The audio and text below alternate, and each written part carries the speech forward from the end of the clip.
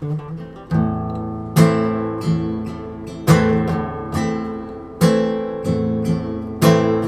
буду облизывать твои самые слабые места. Видимо, настала эта кошка дранная, моя весна. Мяу. Пробуди меня, ведь для тебя я никогда и не устал. Хоть уже как жигули, меня давно уже пора на свал.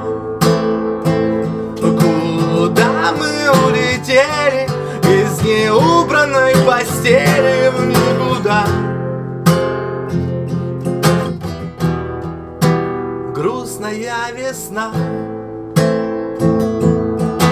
Я буду облизывать твои самые сладкие места.